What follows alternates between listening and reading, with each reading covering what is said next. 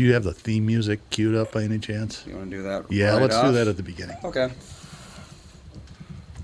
It's a crappy podcast, Tom, but we have a theme music.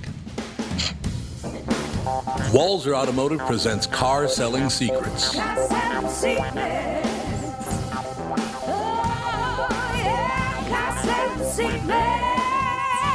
We are back. 40th episode, I think. It's the coldest one of 2020. Car Selling Secrets with Alex Bernard Rasmussen. There she is. and special guest. Tom Horner. And D. Brant Bernard. Melissa Bernard. And Catherine and Tom. And there they are. Wow, that was I just want so Catherine and Tom. That was it. incredibly Seamless. smooth. Seamless. We'll be right back after the exciting announcement. Michael Bryant, Bradshaw and Bryant. So what's the latest? Well, the latest is we're representing people who are injured through no fault of their own. People come to us. We talk to them about what their rights are. We talk to them about things that, adjusters would call them up and ask them about. And we represent people in order to get them justice for the injured. And have been for a long time. Very, very successful, no question. I do meet a lot of your clients. They come up to me on the street and whatever, and they talk about this, that, or the other thing. And they both say, why do you guys hang out with Doug Sprinthal? And I just had no answer. He just looks away, you big baby. In any case, that's the whole deal. So people, they got any problem whatsoever, personal injury or other legal problems, whatever, they just reach out to Bradshaw and Bryant. Yeah, Joe and I have both been president of the trial lawyers for the state, so we talk to people about all sorts of issues. The consultation is always free, and that's what we do. Michael Bryant, Bradshaw and Bryant.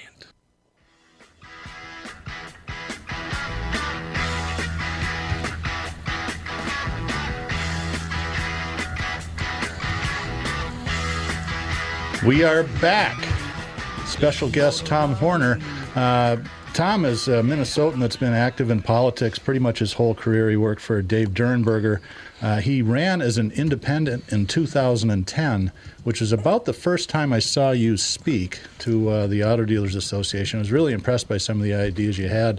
I did do a little Googling about the 2010 gubernatorial race, and you captured almost 12% of the vote running as an independent. Yep, I did. It was a great time. I never had any interest in being a candidate, but loved the year and found it was just a fabulous experience. But it taught me some important lessons, not least of which is that I won the editorial endorsement of something like 37 out of the 38 Minnesota newspapers that endorsed a candidate and won 12% of the vote. And you shows you the diminishing influence of editorial writers. Yeah, that's right. Well, Yeah. you got Dernberger and Quee and Arnie Carlson. I had a great group of supporters, and on the Democratic side, people like Mike Cerisi were supporters. So you might be a true middle-of-the-road independent, which means Yes. that after we get done with the initial story of your first automobile, we'll probably spend a lot of time talking politics. So Terrific. tell us about your first car, Tom. Well, it was a series of mistakes. The first mistake is that I went down to Lake Street in 1968 to buy a car. That was at a time when Lake Street was mostly used car lots. Yeah, they're all criminals. I know some of those guys. And not particularly reputable. That was the first mistake. The second mistake was I went down with the idea that, at 18, 19 years old, whatever I was, I wanted a hot car. That would have been great if I had a few more dollars in my pocket. I ended up with a 1963 Impala Super Sport with the Chevrolet 283 engine in it, which typically had been a great engine. This one had been through a few too many extreme events, I think. And so as the old line goes, you'd pull into the gas station and check the gas and fill it with oil. Yeah. It just burned too much oil, way too much oil. But a fun car, and had it for about a year and finally got rid of it. So I know I've talked to some of those guys. They're mostly dead now that worked on Lake Street in the 50s and 60s. And here was the used car reconditioning process. You would wax the car, clean out the interior, and then the clocker would come by. And the clocker was the guy that would hang upside down under the dashboard and roll back the odometer. Yep. And then wasn't there something you could do to diminish the oil burning for about the first 1,000 miles? Yeah, if you put really thick stuff in it, like that's what STP was essentially. It would seal up the motor. So, Walser Automotive Group had none of those dealerships for anybody listening. But that's actually that was the way it was. But beautiful car in the showroom floor, and 3-speed on the column, and that great 283 engine. You had an Impala with a 3-speed on the column? Yep, the Super Sport. Now, for those of you that were born after 1975, it was a manual transmission, but the shifter was on the steering column itself. Right. Oh, yeah. Oh, yeah. You've probably seen it in really old movies. And that's called, the vernacular is 3 on the tree. Right. That was mine. Tom, did you ever have a stick shift car? Yes, I did, and I really sucked at it. I just like to point that out. Not good at all. I just, I assumed this was the time, because Tom Horner already said he did, so I assumed you were talking to me. Yes, I was trying to draw you into the conversation. It's a technique that I've been working on. I'm learning. I'm learning things by listening. It's a good thing. Well, let's start talking politics. We were talking about this in the first hour, and Tom and I both really don't understand the phase 1 of the China trade deal. Tell us in your opinion, what's going on, Tom? That at best it might be a good first step, and so let's put the most positive spin on it and say that it at least gets China to the negotiating table, but there aren't a lot of tangibles in there. So there are some vague promises that China is going to buy more agricultural products, but the United States won't significantly reduce a lot of the tariffs. China won't reduce a lot of the tariffs. And the enforcement provisions are at best vague. I think what it does do is maybe open the door to round 2. But here's the problem with the agreement, wherever it ends up, and that is when you're engaged in just bilateral negotiations, just the United States and China, everybody knows that at some point China is going to cheat again. Might be a year down the road, might be 2 years down the road. So it's like the Russian Olympic team. Right, exactly. Okay. Your only tool, if you're the United States engaged one-on-one with China, is to go back and say, well, we're going to increase the tariffs again. Well, so what you're saying is we're going to punish United States consumers, manufacturers, in order to hold China accountable. Instead of working through a multilateral approach where you involve a lot of countries to say, look, we're all going to stop buying from you, we're all going to stop selling to you unless you obey the rules. That's what the World Trade Organization is supposed to do. So fix the problems with the World Trade Organization. Because the WTO is kind of on the ropes, isn't it? Well, it is. But part of it is because Trump has pulled the rug out from under them. I mean, the United States is the biggest funder of the World Trade Organization. Trump has refused to appoint new judges to the panel, kind of leaves it in limbo. And there have been some problems with it, but it could be made more effective. So you look down the road and you got to figure out how are you going to hold China accountable. And right now, I mean, it has exacted, the trade war has exacted a very heavy toll on the United States. I mean, you look at manufacturing. Manufacturing by the key index is at its lowest point in 10 years in this country. Farmers fear that they have lost markets, not just over the next growing season, but permanently to South America in particular.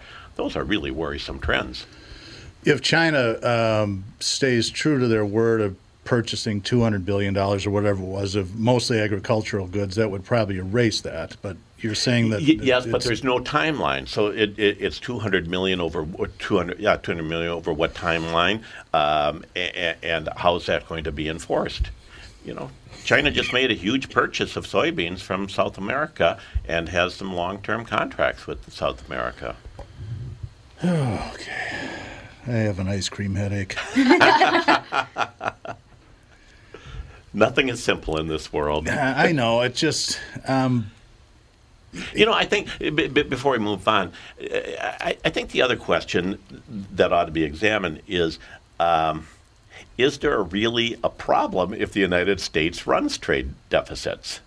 I mean, we run a trade deficit in part because we're a very wealthy country with consumers who have done very well over the last several years who have the means to buy foreign goods. If China or Vietnam or Mexico or any other country can produce a good that is high quality and cheaper, well, there's some economic logic that says, okay, let's buy it from them. In the meantime, there are a lot of things where the United States does particularly well. Let's really invest in those areas. Where we ought to be focusing on is how do we protect our technology transfer? How do we make sure? I was about to say that. Yeah. I mean, I'm not smart enough to realize if trade imbalance is a good or a bad thing. I've read a lot of things that say, it's not that big a deal. But one of the things that this phase one thing seemed to attempt to address was intellectual property. And that, to me, is a good thing. Obviously, they haven't solved it yet, Right. but we may have gotten farther with that than we have in the past. Maybe. Although in phase one, what they've done is both agreed that it's important, so let's deal with it next time. So they really haven't added any teeth to it, no substance to it. And again, would it have been better if we had done that through the Trans-Pacific Partnership, the TPP that Trump turned his back on, where you had multiple countries involved? Maybe. Yeah, no, I tried to understand the TPP as well, and people were polar extremes out of both parties, honestly. There were Right. a lot of Democrats that thought it was absolutely terrible, and some thought it was the best thing since sliced bread. So, Yeah. We just it's part of the problem today in that we don't really have very thoughtful, in-depth conversations about core issues, about really what's at the heart of it. What kind of a country do we want to be? What's in our best interest, not today, tomorrow, but 5 years from now, 10 years from now. And we need to start having those conversations, not just around trade, but around more broadly economic policy, tax policy. What is the role of government in helping people at times in their lives when they're vulnerable? What should be the role of the United States in foreign affairs, and particularly as the world's policeman? What role should we play with North Korea, the Mideast, or any number of other hotspots around the country? And we got to figure out how to have those conversations in ways that just don't break down to I'm a Republican, therefore, or I'm a Democrat, therefore. We need to figure out how we can engage people in really substantive ways looking to the future. yeah, I've often thought that it would be interesting if people that are running for public office were not affiliated with parties, because Yeah. it would force people to actually listen to it. We've kind of turned it into a football game, and this isn't. It's myopic to think that this is a recent problem. I mean, it's since the constitutional debates this has been going on. So it's singularly American, but and it's a fantasy, but it would force people to listen to what somebody really thinks is a solution to identifying a problem and what a possible solution would be. Yeah, so one of the challenges now is that both the major parties have become really good at selecting people to run for office who excel as candidates but have no ability at governance. And so you have a guy like Donald Trump who is a terrific candidate in that he can rally the base, he can attract attention, he can dominate an agenda, but I think everybody would agree that at least some shortcomings at governance. But you look at a guy like Bernie Sanders. Does anybody really think that Bernie Sanders is going to be able to pull together Republicans and Democrats in a coherent, cohesive policy for the future? I don't think there are many who, other than the hardcore believers. But Bernie Sanders is a terrific candidate because, again, he can dominate an agenda. We got to figure out how do you promote candidates who have the ability to govern once they're elected, and how do we get to campaigns that really focus on these kinds of discussions? So maybe we ought to look more closely at some of the political reforms that are out there, like ranked choice voting, where you don't have that fear factor. Go back to my campaign in 2010 where we had 3 credible candidates running for governor. Dayton, Emmer, and I had more than 24 debates, substantive debates, talking about issues. Each of us, for the first time, I think, in Minnesota's history, put out specific budget proposals as candidates when the state was facing a shortfall that was, we were in tough times back then. For those that don't remember, we were in a financial It's the opposite of where we are today. Right. We were facing a $6 billion shortfall against what was then a $30 billion budget. I mean, a 20% budget shortfall. And each of us put out substantive proposals. Dayton taxed the rich. Emmer was going to cut spending, and I was going to do a mix and a lot of reform. But people had a choice, and they could hear what it would be like. And, whether you agree or disagree with them, to his credit, Dayton largely delivered on his promises. I happen to disagree with what his promises were and the programs that he implemented, but he did deliver on his promises. People had that choice to had that opportunity to make that choice. I've got a question for you. Go ahead, Tom. No, I just have one question for Tom. Tom, why is it always the people who already have money think we should raise taxes? Like people like Mark Dayton, who's already worth hundreds of millions of dollars. So he's already got his money. What does he care? Because he can afford it. Yeah, it's disgusting. That's the bottom line. Yeah, but Tom, I agree. But I think the issue, and we keep getting pushed off into these bilateral choices where we get pushed to, should you raise taxes or should you cut taxes? Well, there's a lot of ground in between. I think what we ought to do is really rethink our tax system and get away from an income-based tax system to a consumption tax and reward investment, reward savings, and tax spending. It's fair, but that takes some courage. In 2009, Governor Pawlenty had a commission made up largely of Republicans, business people, and they came back with a very thoughtful proposal that said pretty much exactly that. It was dead on arrival because in order to cut some taxes, you have to raise other taxes, and Republicans weren't willing to do that. Then you turn it over to the Democrats, and they think that a sales tax is regressive. It's not. It can be designed in a way that is incredibly fair, incredibly protective of low-income people, and much more fair. Tom, and it reflects the economy we have today. We've got to take a quick break, and when we come back, I want to find out if the Republicans are still pissed at you. We'll be right back. Tom Bernard here, and with me is the CEO of North American Banking Company, Michael Bilski. Tell me, Michael, I was reading on your website that one of your bankers has worked with a customer for more than 30 years. It's a long time for any business relationship. Is that common? Not only 30 years, but 2 generations.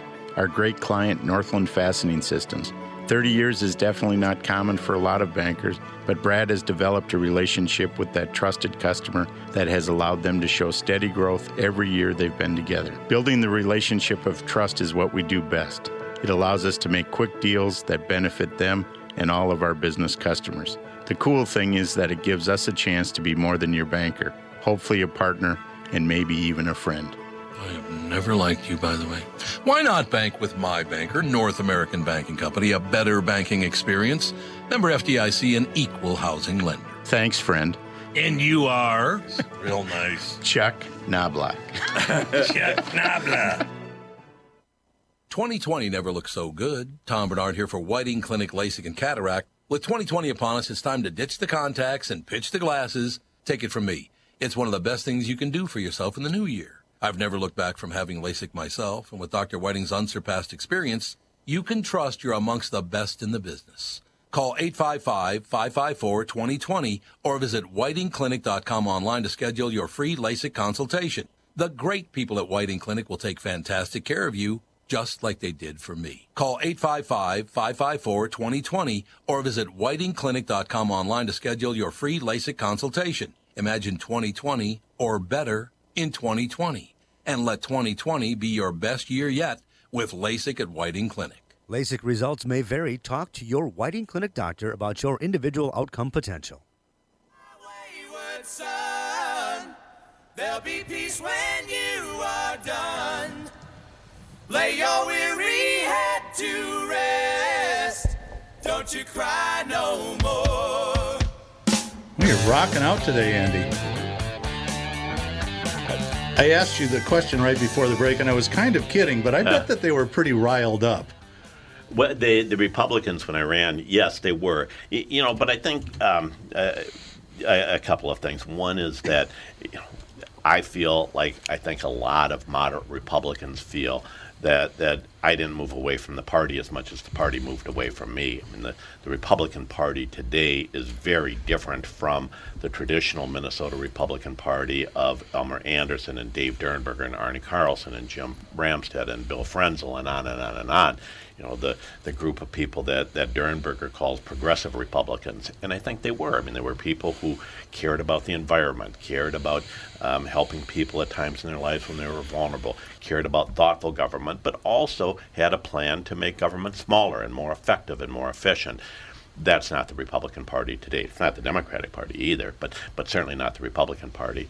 And so, yes, I think I know there are a lot of Republicans who still think that I cost Tom Emmer the election in 2010 and gave it to Mark Dayton. You know, I think, first of all, it's the arrogance that says only Republicans and Democrats get to put up candidates, and if you don't vote for our candidates, then don't vote. Minnesota had a history because Jesse got in what, 2000? Or 98? 98, right. Yep. You know, so... And 12%, that's one of my sons turned 18 just before the midterms, and I said, you know, I'd really like you to vote. I don't care who you vote for. But he goes, okay, Dad, let's. So we went together, and his comment was, wow, they have two different pot parties. And I said, yeah, they're just also ran. They're going to get less than 1% of the vote, but I mean, you get almost 12%, which is that's a significant number. Yeah, it is. And, you know, the challenge for any third-party candidate always is you got to get into second place. Otherwise, it's the fear factor. I mean, I can't tell you how many attacks there were.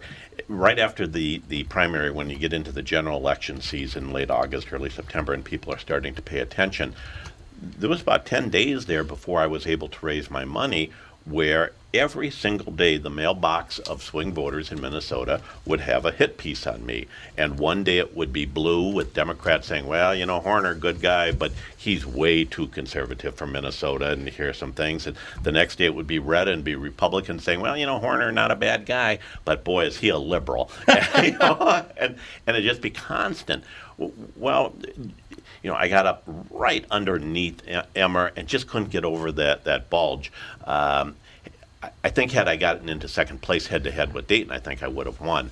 But if you can't get into second place, then people start to throw the fear factor and the wasted vote at you, that's right. and that's problematic. So explain to people what ranked voting is. I mean, I understand it, but I don't know that everybody does. And do you think that's a realistic possibility in the state of Minnesota? Yes, I do. So ranked choice voting essentially puts into the electoral system, the campaign system, the same kind of decision-making process that we make about every other choice in life. Rarely do we go to say, do I want A or B? You also get a choice of C, D, E, F. You look at the whole range and what's right for me, whether it's price or quality or color or whatever criterion you want to use. When it comes to campaigns, we too often say you get candidate A, a Democrat, or candidate B, a Republican, and that's it. What ranked choice voting allows is to say, I can vote for my first place candidate, but I really like this other person, and if my first place choice doesn't win, well, then I'd be okay with choice 2 or 3, and so you get to cast a vote for first place, second place, third place. Then the election system, and now there is computer software that does this automatically, will sort it out, and you keep dropping the one with the lowest vote total and reallocating that vote total until you get a candidate who has a majority of the vote. So you're electing majority candidates, which is important.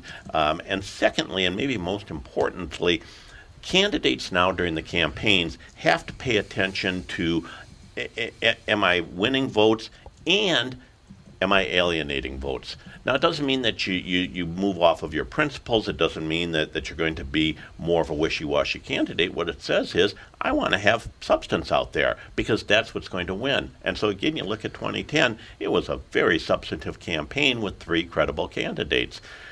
So is ranked choice going to become a reality? Well, it's already happening in some places, in other states. Maine uses it. Oh, do they really? Yep. For the state elections? Yep. In Minnesota, we have it. In Minneapolis, St. Paul, St. Louis Park just went to it. Bloomington is considering it. Some other cities are considering it. What we really need in Minnesota is for the legislature to allow all cities to make that choice about their local elections. And when people see how well it works in local elections, then I think it will put enough pressure on the legislature to adopt it for statewide. So this is ground up. Are there any states that do it at the state level? Yeah, well, as I said, Maine I'm sorry. does it. Yep, Maine, apparently Maine, wasn't Maine paying does, attention. No, that's okay. Maine does it, and some other states are starting to consider it. So yeah, there's a now Maine. They keep challenging it, but so far still in place, and it has been effective. It works. I spent my summers in Maine as a kid, and it's hard to picture them as being, politically progressive. Well, yes, although, again, they've got a tradition, something like Minnesota's, where a strong citizen participation, strong grassroots, kind of that progressive citizen activism that you see in Minnesota. And so one of their United States senators, Angus King, is an independent, caucuses with the Democrats, but is of a very independent mind. And they've got some innovative campaign finance laws. So there's a tradition there of that kind of grassroots populism that Minnesota has. So, yeah, I think it could work well. Maine is a lot like northern Minnesota, just with different accents. Yes, it's right, very, being in both places is like, you act like lobstermen. Right. Yeah. So, I think we could do those kinds of reforms. I think if we did some redistricting reform to take it out of the hands of legislators and put it into credible, qualified third-party commissions to take a look at how should districts be drawn, I think that would be helpful. Really, when you look at how Republicans in Congress have been so compliant to President Trump, it is not because Trump has the ability to threaten them in the general election, but in the primary elections. That's where the strength of a guy like Trump really is, to get somebody from the right to run against a Republican, knowing that there are so many districts that the election is won or lost in the primary. Mm-hmm. It's either all Republican or all Democrat. And so Trump leverages his power with Republicans by threatening to find a more conservative candidate to run in the primaries, and that keeps Republicans in line. We shouldn't have to deal with that. We should have people who are in office because they are people of principle, and they can act on those principles, and we're losing that. And again, it's not just Republicans; it's both sides of the aisle. Yeah, no, this isn't just a Republican issue. Right. In fact, I think a big challenge today is we have too many office holders, both Republicans and Democrats, who try to solve new problems with old solutions, and those old solutions are rooted in the constituencies they serve. So look at an issue like education reform.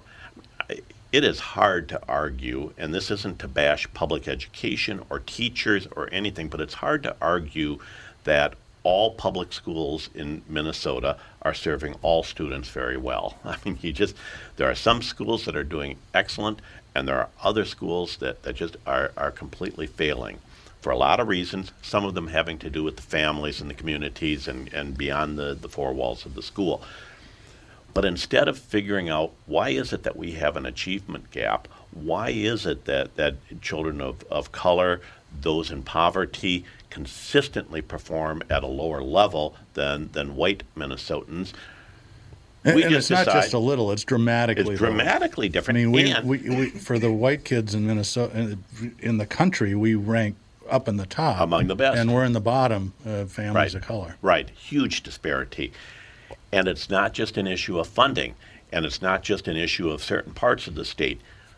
Look at Edina. Edina is probably one of the best funded districts in the country, not just in Minnesota.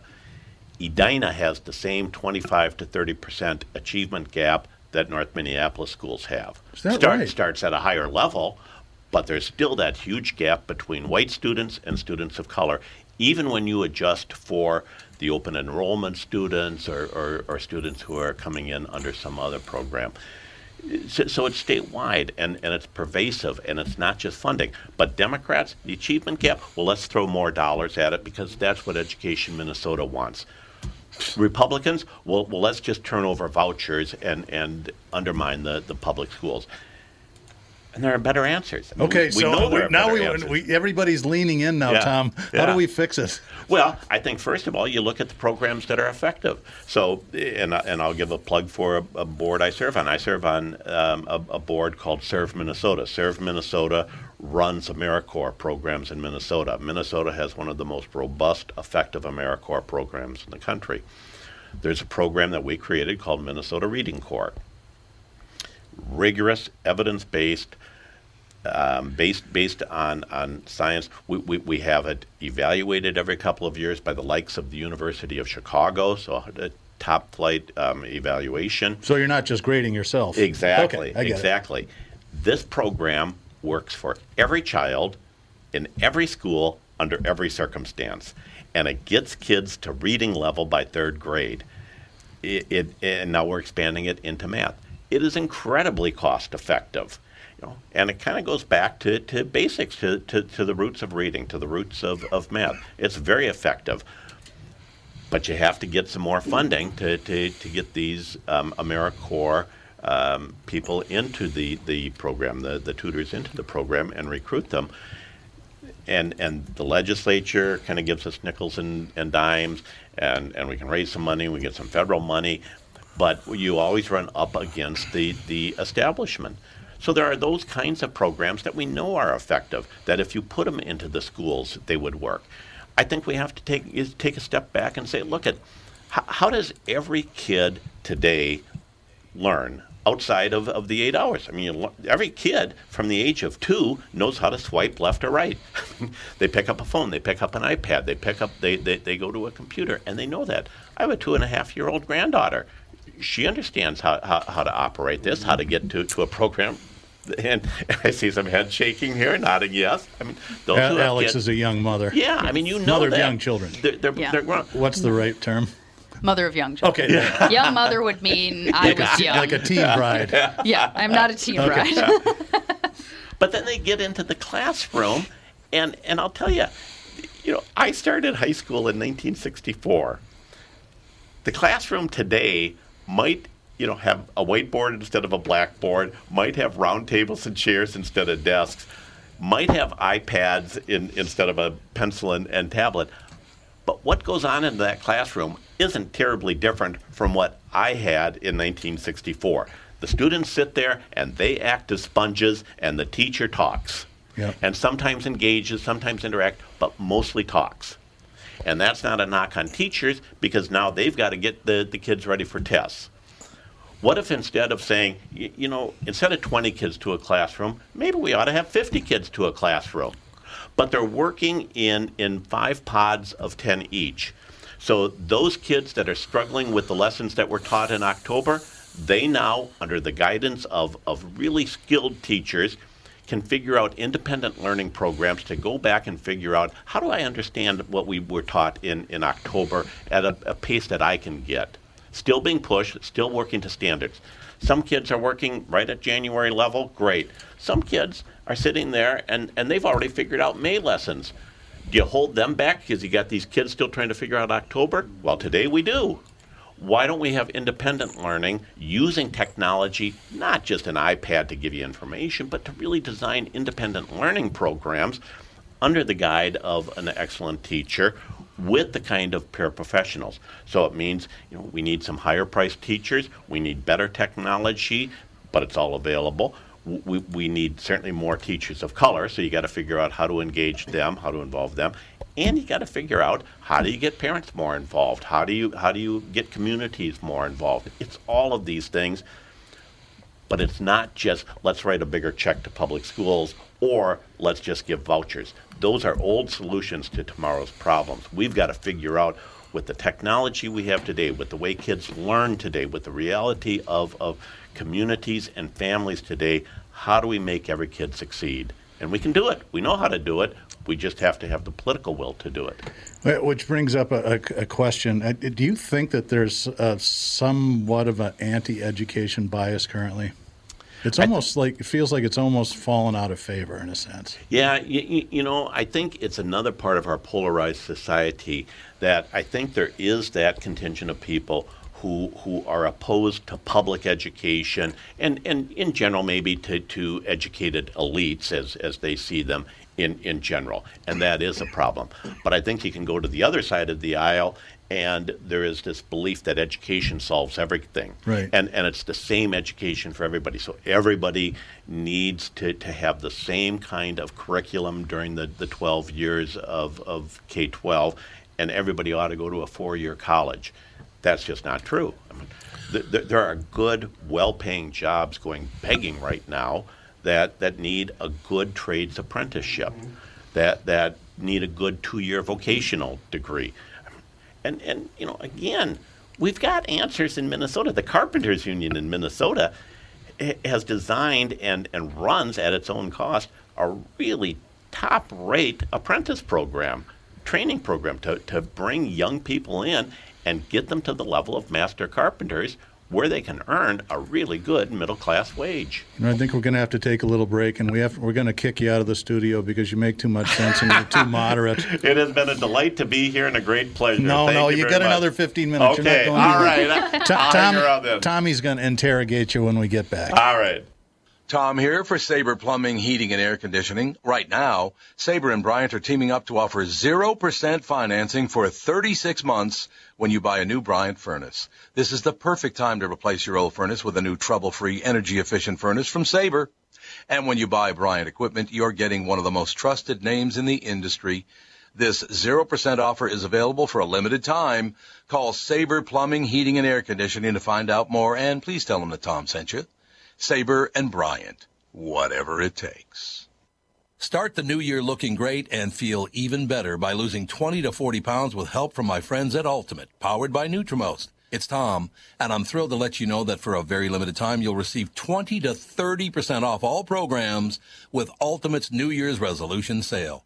Do what I did and let Dan and Neil Sheehy and the staff at Ultimate help you change your relationship with food forever. With the help of Ultimate, I lost 41 pounds and another 42 pounds in each of my 2 40-day programs. Debbie P. from Anoka lost 31 pounds in 43 days. Cheryl S. of Webster lost 36 pounds in 43 days. And Ron D. from Lakeville lost 57 pounds in just 43 days. Live your healthiest life starting today. Schedule an immediate consultation and receive 20 to 30% off all programs for a limited time. Call Ultimate, powered by Nutrimost, 763-333-7337.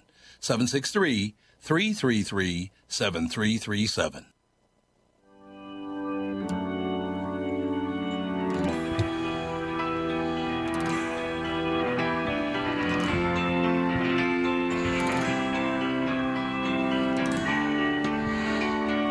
You know what I really love is the fact that Doug said I was going to ask questions, so he plays funeral music. I didn't. Yeah. It's Thank apparently you so much random. for that. That's the introduction to Freebird, by the way. It is, yeah. Tom, I do have a question for you. And, Yes, sir. and one of the things that I don't really care, I grew up in North Minneapolis, never finished high school. I got a diploma because I showed up for homeroom so they could collect the money. Way back then, it was still about the money. I went to college for one day. So my question for you is, what about the cultural element? I mean, obviously, you look at spelling bees, children from India or, the families from India tend to do very well at spelling bees. Asian children do very, very well at math. There is a cultural element to all of this. What are we going to do about that? You're absolutely right, and family and community and culture play a huge role. But a couple of things to keep in mind. One is that, and Tom, you and I are probably pretty close in age. When you and I graduated, either legitimately or not from high school, we could go out and earn a good middle class living through labor, through unskilled help, and eventually, that could progress into a middle management or higher kind of profession, because college wasn't as mandatory as it is today, or as people think it is today. That right. path doesn't exist anymore, and so that's problematic. I think the second thing that has happened is that in high schools today, many high schools today, we've virtually eliminated any path that says, here's a kid who really would be good in some kind of trade, in some kind of vocational work. But instead, we want everybody to be English majors, even though we really don't have space for English majors, and go on to a 4-year college. I think we've got to change that. But then you get to the community, and you're absolutely right. And I don't have good answers for that. I think there are some things that we can do. Again, going back to our first discussion around tax policy, I think if we had taxes like a bigger earned income tax credit that only goes to people who are working, I think then you support the value of work and investment and savings. I think there are those kinds of things. I think we do have to acknowledge that a lot of the problem in many of our communities is just a matter of safety. And so you got to figure out, how do you make communities safer? How do you support families that are in stress? I don't think there is any one simple answer, but that doesn't mean there aren't any answers, and we ought to figure out what we can as we do it. A big part of it, Tom, is just, we've got to figure out, how do you make sure that people have safe, affordable, stable housing?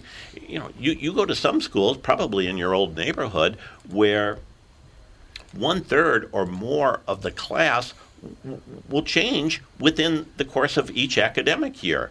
Well, that's not only a problem for that, and it's because of housing. Their parents can't afford housing.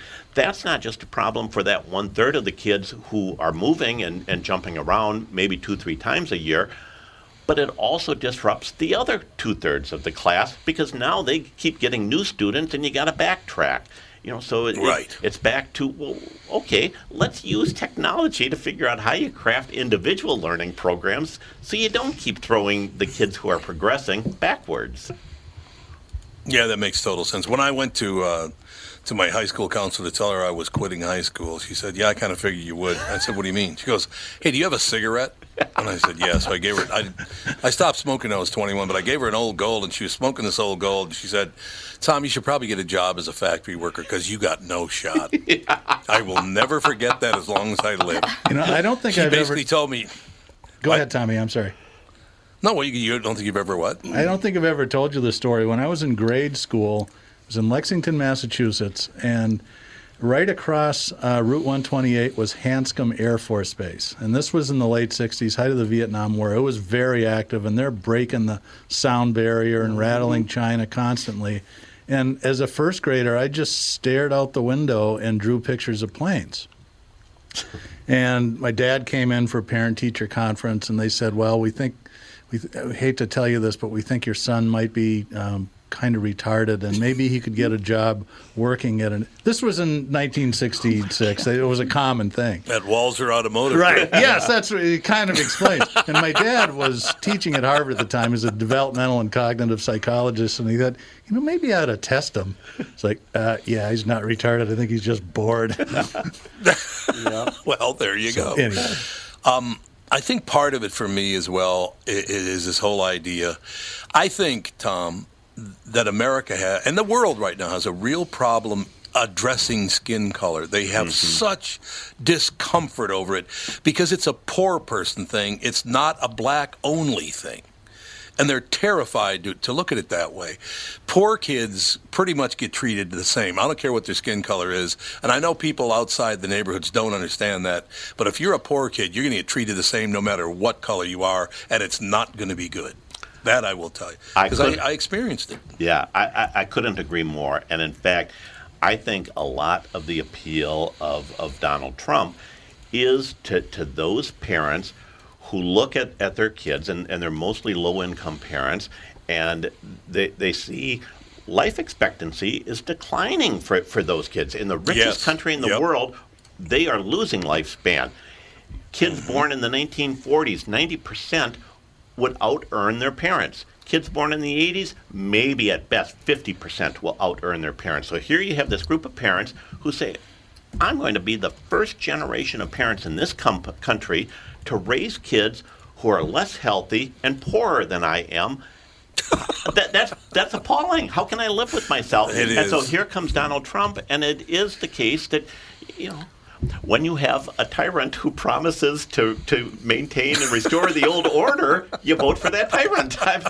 And I think that's what we got, because that same family, whether they're black, brown, yellow, whatever, it is an economic issue to a large extent, and they look at, fairly or unfairly, this group got that, this group got something else, this group got something else, and here I am, I've worked my butt off, I've followed all the rules, and now my kids are going to be less healthy and poorer than I am, and that's intolerable. I can't accept that.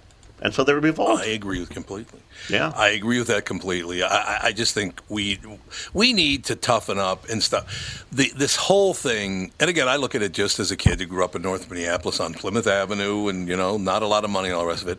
I listen to these politicians nowadays, and I go, man, I know you're just trying to get me to vote for you so you could make money. So stop pretending that you care. Right. And I would like to get some people involved who are not in it for the money, but to actually serve. That would be wonderful. I think it'd be interesting if you guys agree or disagree, but I think that's one of the reasons that Minnesota politics functions much better than the federal level, because nobody's going to the state legislature to get rich. Most of them are taking a pay cut because it's really a part-time job that pays $40 or $50 grand a year, and they're mostly professional people that could earn a lot more than that if they just, ran PR firms or were dentists and so on and so forth. So I don't know if that's right or not, but it's, there's so much big money in politics at the federal level, which is missing from the state for the most part. Well, it is, although it's starting to change. We now have legislative races. Legislative races where $1 million is being spent, mostly by outside interests on both sides, but the price of a legislative seat in a state that has 201 legislative seats, now in some cases is approaching $1 million. That is going to change the dynamics, and I think you're right that Minnesota has benefited from this culture of a part-time government, where people do feel a civic obligation to contribute, but only for a defined period of time, and then go back to their profession. Unfortunately, we're losing that. I feel. Yeah, I hadn't thought about that. One of the most interesting plane conversations I ever had was the summer of 2016. We own dealerships in Wichita as well. We just bought them. And I flew down, and my seatmate turned out to be the CTO of Koch Industries. And so, long conversation, and I asked him a lot of questions. And the election came up, and they said, the Koch brothers, like the rest of the world, including Donald Trump, didn't think that he had a chance to win. Said, we're spending all our money on grassroots small races. That's how we see the future of conservatism. So and I could see that it's been successful. I mean, they up until 2018, where things really started to change dramatically, in part as a reaction to Trump. But yes, I mean, Republicans had 2/3 of the gubernatorial offices. They had a significant majority of state legislatures, and they were able then to drive a lot of changes at the state level. Now 2018 changed a lot of that, and the governors are about evenly divided, and the legislatures are about evenly divided. But you look at Minnesota, and we do still have a propensity for we want some balance in government. Yeah. We don't want to give it to everybody. So since 2010, for all of the tribalism and the partisan and the polarization and the money, every single election since 2010, we have changed control of at least one house of the legislature. That's pretty amazing. Yeah. You know, and I think it is a large part that we want balance in government. We want some checks and balances. Okay, I got one more question for you. 2020 Democratic ticket. Who do you see on the top, and who's the VP? My feeling is that it's going to go into the convention without a clear winner. I think it's going to be a year in which the convention is going to have a significant role. And although the Democrats changed a lot of the rules after 2016, because there's no super delegates. I was just going to say there are still some. Oh, there are. Yes, and when you get into a convention, they have a lot of influence. Why don't you still. explain what a super delegate Well, so a is? super delegate, the Democrats gave delegate status, automatic delegate status, to elected officials, party officials, and so they automatically had a seat at the convention. And of course, they are party loyalists. And so a candidate like Hillary Clinton comes along, and there was no chance that Bernie Sanders was going to win because of the votes. superdelegates. Right. I mean, they're traditional Democrats, tried and true Democrats. They are there because of their party loyalty. They're not going to jeopardize that. They've diminished that some, and they've cut back some of it, but there still are superdelegates, and they still are traditional Democrats. So I think we're going to get into the convention, and then people are going to start to say, who's the best chance we have to defeat Donald Trump? And I don't think it's going to be Bernie Sanders. You know, I think it's still going to end up being Joe Biden. Although, boy, I mean, he's such a wild card given his flubs and some of the issues that he carries. Some of the he makes Dan Quayle look eloquent. Oh, sometimes, yeah. So who does he pick as VP then? Because I think it'll be an interesting choice if either Bernie or Joe win the presidency, because due to their age, they could be one-term presidents. Absolutely, maybe. absolutely. So if it's Joe Biden, well then, the politics being what they are, you have to have gender balance. You have to have a woman. It'd be nice if, I think for the balance, if it were a woman from the South or the West. But it could be Amy Klobuchar. I mean, it could be somebody from the Midwest. I think she's acquitted herself well. I think she's made a lot of strides as a national candidate, and I think she would be amenable to running as vice president with a Joe Biden, in part for the reason you mentioned. He's not going to be a two-term president. Not likely. Neither one of them, right. I would think. Right. I mean, that's a tough job. I mean, you look at the young men that went into the office, like George and Barack Obama, Absolutely. And they come out 8 years later and look like they've been dragged behind a truck.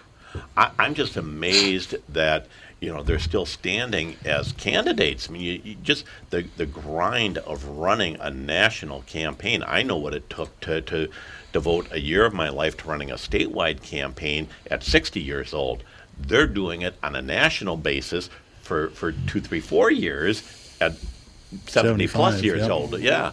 Man, I mean, that's a lot of wear and tear. And then, as you said, you go into the Oval Office, and every minute of every day, you're under the most intense pressure people can here's imagine. my theory about the first day as the president. When Obama ran, he was going to close down Guantanamo Bay and all this sort of stuff. I think the first day, the grown-ups take you in the back room and say, okay, here's the secret folder. Read all this because this is what's going on in the world. And the president goes, why the fuck did I take this job? Holy smokes. Why didn't I get this before?